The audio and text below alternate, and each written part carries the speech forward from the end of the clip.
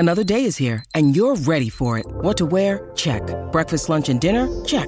Planning for what's next and how to save for it? That's where Bank of America can help. For your financial to-dos, Bank of America has experts ready to help get you closer to your goals. Get started at one of our local financial centers or 24/7 in our mobile banking app. Find a location near you at bankofamerica.com/talktous. What would you like the power to do? Mobile banking requires downloading the app and is only available for select devices. Message and data rates may apply. Bank of America N.A., member FDIC. If you can hear this, the Browns suck. I hate the Browns so goddamn much. You are a factory of sadness. I'm fucking tired of fucking losing. Now hear me out. I'm Andre Knott. I was born and raised in Northeast Ohio.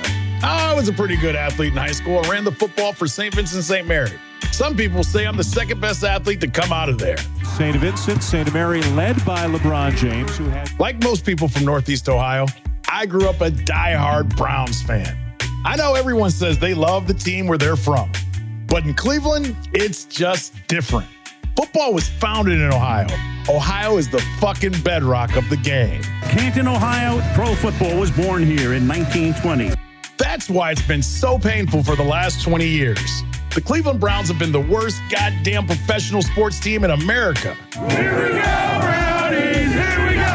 Woo, woo. In the 50s and 60s, the Browns were the model franchise. The Cleveland Browns are the champions of all professional football. They were legends. Jim Brown, Otto Graham, the namesake, Paul Brown.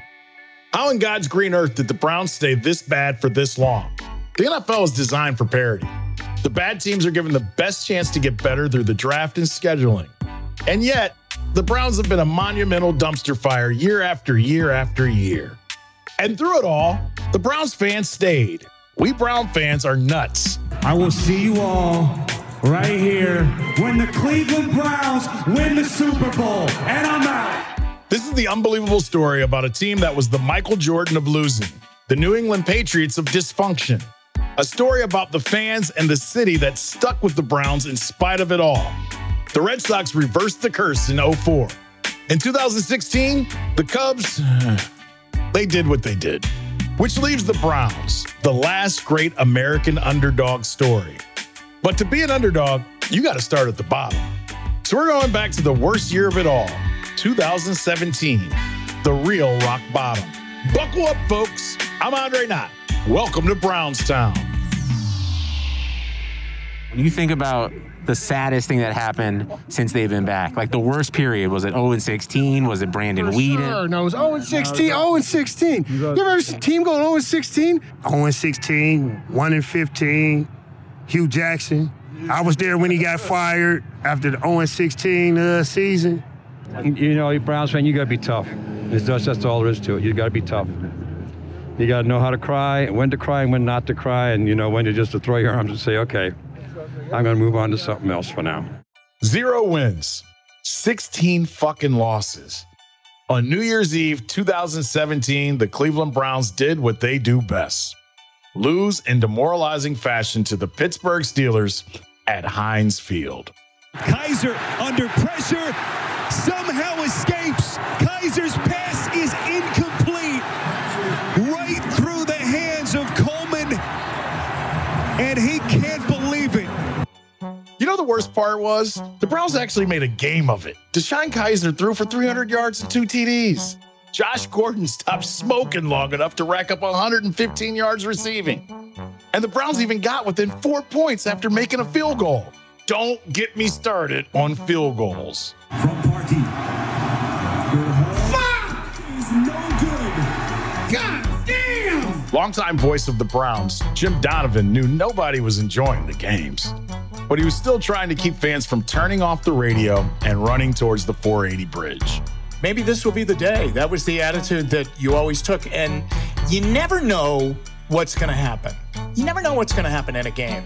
Even when the Browns are 0-16, it's not predetermined. Things can happen and they can win the game. You have to be prepared for that. But you have to be honest, too. I mean, if it's not going well, you have to be able to say it's not going well. Believe me. And that day, it did not go well. They crushed our dreams. Football infamy for the 2017 Cleveland Browns. Other teams have gone winless. The 1976 expansion Buccaneers had gone 0-14. The 2008 Lions had gone 0-16. But this time, going winless just felt different. The season before, the Browns also went 1-15, meaning they had the lowest two-season win total in NFL history. This was an historic rock bottom. Yet, Browns fans stuck around. It's hard to articulate how much Browns fans love this team. Former Browns special teams ace and Cleveland demigod, Josh Cribbs, knows all about it. I understand the diehard nature of the fans. It's almost as if we didn't have no sports teams, everybody would just cease to function. They'd be like, why should I work? It'd be like a town that the mill runs dry, the factory ran dry, so everybody got to leave town. And I feel like that'd happen if all the sports team left. It's like the streets would be meaningless here in Cleveland because this is such a fandom town. You live and breathe for your sports team. And despite losing his last game and all other games but one in 2016 and 2017, head coach Hugh Jackson somehow kept his fucking job. When I say Hugh Jackson, what do you think about? Hugh Jackson trash. Why didn't they fire Jackson? Well, basically ownership had tried that before. I mean, they fired everyone, coaches, GMs, presidents, nearly annually. The fans were sick of new faces, and it would seem the devil they knew was better than the devil they didn't. They even extended Jackson. But honestly, we would need a whole other podcast to talk about that decision. To be fair to Hugh, and that's tough, everyone was on his bandwagon in 2016 when he was hired away from the rival Cincinnati Bengals. We got the right guy for the Cleveland Browns. He is smart, he's tough, he's confident, he's competitive. He's been a head coach before, and I think he's going to be a great head coach for the Cleveland Browns.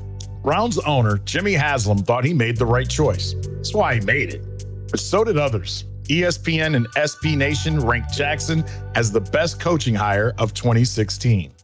Fans, like Cleveland-based comedian Mike Polk, were enthusiastic as ever. This fan base doesn't help when we're making these hires. You know, like we were excited about Hugh Jackson. We liked, and who wouldn't? He has a good story and he said the right things and stuff like that. But he depresses me. I honestly can't. He bums me out, man. Like he's so transparent in his insecurities and what he's trying to do all the time, and he's not getting away with anything. And it's just embarrassing to watch. What the fans didn't know was that Hugh Jackson had been set up to fail. You see, Jackson had been hired by then VP of Football Operations, Sashi Brown, who everyone kept saying is an analytics guy, like Brad Pitt in Moneyball. And Sashi immediately started tearing the team down to the studs. It was the NFL version of Sam Hinkie's Philadelphia 76ers process. What the process does is it builds in a failure period to maximize draft assets, which was a great idea for the Browns, who had proven to be very good at failing. The one small problem with this plan was nobody told Hugh Jackson anything about it. What I was told is that football was going to lead analytics. And to me, that was never the case. Analytics led football. That was from an interview with BNC News. But you're going to hear a version of this story a lot. Browns ownership, sometimes accidentally and sometimes on purpose, pits their front office against their coaching staff, or their coaching staff against their quarterback, or the coaching staff against the fans. This time they had Sashi Brown's burn it to the ground strategy versus Hugh Jackson's trying to prove he was a viable head coach. Pat McManaman knew what went out because the roster was fucking awful.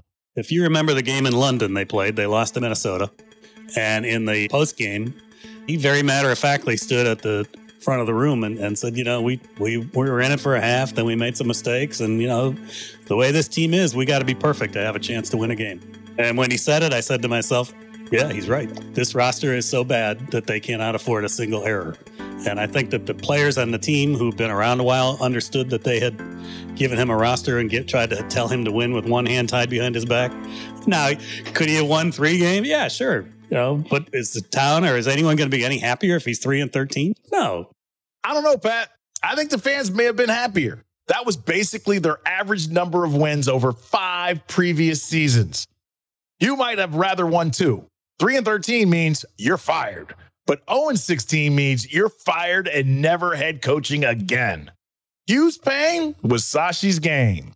0-16 was going to plan Sashi's plan. If you think about it that way, the Browns had a great season. Absolutely fucking not. Hey, man, you got to give me something. When you need mealtime inspiration, it's worth shopping Kroger, where you'll find over 30,000 mouth-watering choices that excite your inner foodie. And no matter what tasty choice you make, you'll enjoy our everyday low prices, plus extra ways to save, like digital coupons worth over $600 each week. You can also save up to $1 off per gallon at the pump with fuel points. More savings and more inspiring flavors make shopping Kroger worth it every time. Kroger, fresh for everyone. Fuel restrictions apply. I wasn't the only fan looking for something positive to take from a garbage year. Browns fans planned a perfect season parade. They trudged through the slushy streets of Cleveland on January 6th in 6-degree weather, celebrating being the best at being the worst. This pissed me off. I don't know why it hurt so much. NFL Red Zone's Andrew Siciliano sums it up. I mean, 0-16, it was effing brutal. But I hate the woe is me shit, okay? Like the people that showed up for an 0-16 parade saying, oh, well, we deserve to let our voices heard. Yes, you do. Always let your voice heard, okay? But stop dealing into the 0-16, oh, it's the Browns. Like, we suck narrative. Stop it. I hate that loser attitude. And I want Browns fans to move past that. No matter how the fans or the media felt, the team now had the #1 pick in the draft, a bunch of other picks to make, and a ton of cap space to burn. It was easy to look up because there wasn't any further down to go. But there was one last embarrassment waiting for Cleveland before they could flush the 2017 season. A promise made the season before that would haunt their head coach. If we're sitting here a year from now, after another 1-15 season. I can't do that. What would that? I can't do that. We're not going to do that. So, and we can stop right there. I'm not doing that. You're not talking about it? You're not no, I'm not. I'm not going 1-15. No. Well, I'll be swimming in the lake over there somewhere. So that's not happening. In 2016, Hugh promised to jump in Lake Erie if the team went 1-15 again. You know, the lake fed by this river. The Cuyahoga River, as it reaches Lake Erie after a 100-mile twisting and turning journey from its headwaters, is an exhausted stream, abused and misused by man and his machines. The 1969 river fire actually led to the creation of the Environmental Protection Agency. So I guess what I'm saying is, you're welcome, America. Anyway, the stakes were high for Hugh. And as we just recounted, he won no games. So on June 1st, 2018, he made the plunge. 3, 2, 1, let's go! For safety, or maybe just out of sheer embarrassment, the Browns wouldn't tell anyone where Hugh was jumping in the lake. But news crews found him anyway, just in time to catch Jackson's whole ass hanging out of his trunks after he dove in. In a way, Hugh's ass felt like a symbol of the problems of the Browns organization laid bare. And while it wasn't all his fault for sure, Jackson lost 11 of 12 games that were decided by 7 points or fewer. So still probably a bad head coach. But in the end, this was the ultimate football futility. Browns journalist and historian Terry Pluto knows that sucking is the Browns' most prized tradition. What every new regime didn't realize is that when you come in, you inherit the sins of the past. And on top of it, you are almost blamed for it, even though you weren't here. It didn't take long after the initial hope that this will be different. All of a sudden, the list of sins would go next to your name, most of which you didn't commit. You know, well, they messed up some too. But again, when they always inherit the sins of the past. It's this chain of events, the mistakes that snowballed out of control, the ever-increasing fan impatience to be good, the vast list of names who have come through the turnstile at owner and head coach and GM and quarterback that tells the story of the Cleveland Browns and why us fans still love them after they have sucked beyond all reason for 20 seasons. They say tragedy plus time equals comedy. If that's the case, the Browns are the funniest sitcom of the last 20 years. But in order to enjoy the show, you got to go all the way back to 1995, to the original Sin. Do you remember where you were when Art Modell took the team away? Yes, I was in Iraq. Oh, wow. I was the worst day of my life, and I was in Iraq. Like, were there other Browns fans? Oh, yeah, we cried. Grown men in Iraq crying when he took that team out of here. That's next time on Brownstown.